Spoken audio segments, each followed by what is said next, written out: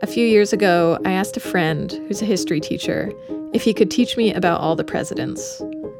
He got very excited, and he talked about them in order for 11 and a half hours. It's like they've chosen him to be the most boring president. He gets stuck in a bathtub, the Titanic sinks. I don't think they're related. William McKinley, our nicest president, got shot by an anarchist. And I want to say to everyone in this country that no matter what happens, I'm not going to give back that dog. And historians now believe that he was basically incapacitated and that this woman was running the country. And let me tell you, I am not a crook.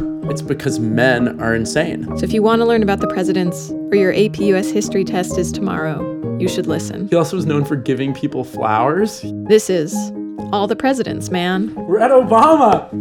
We've come so far.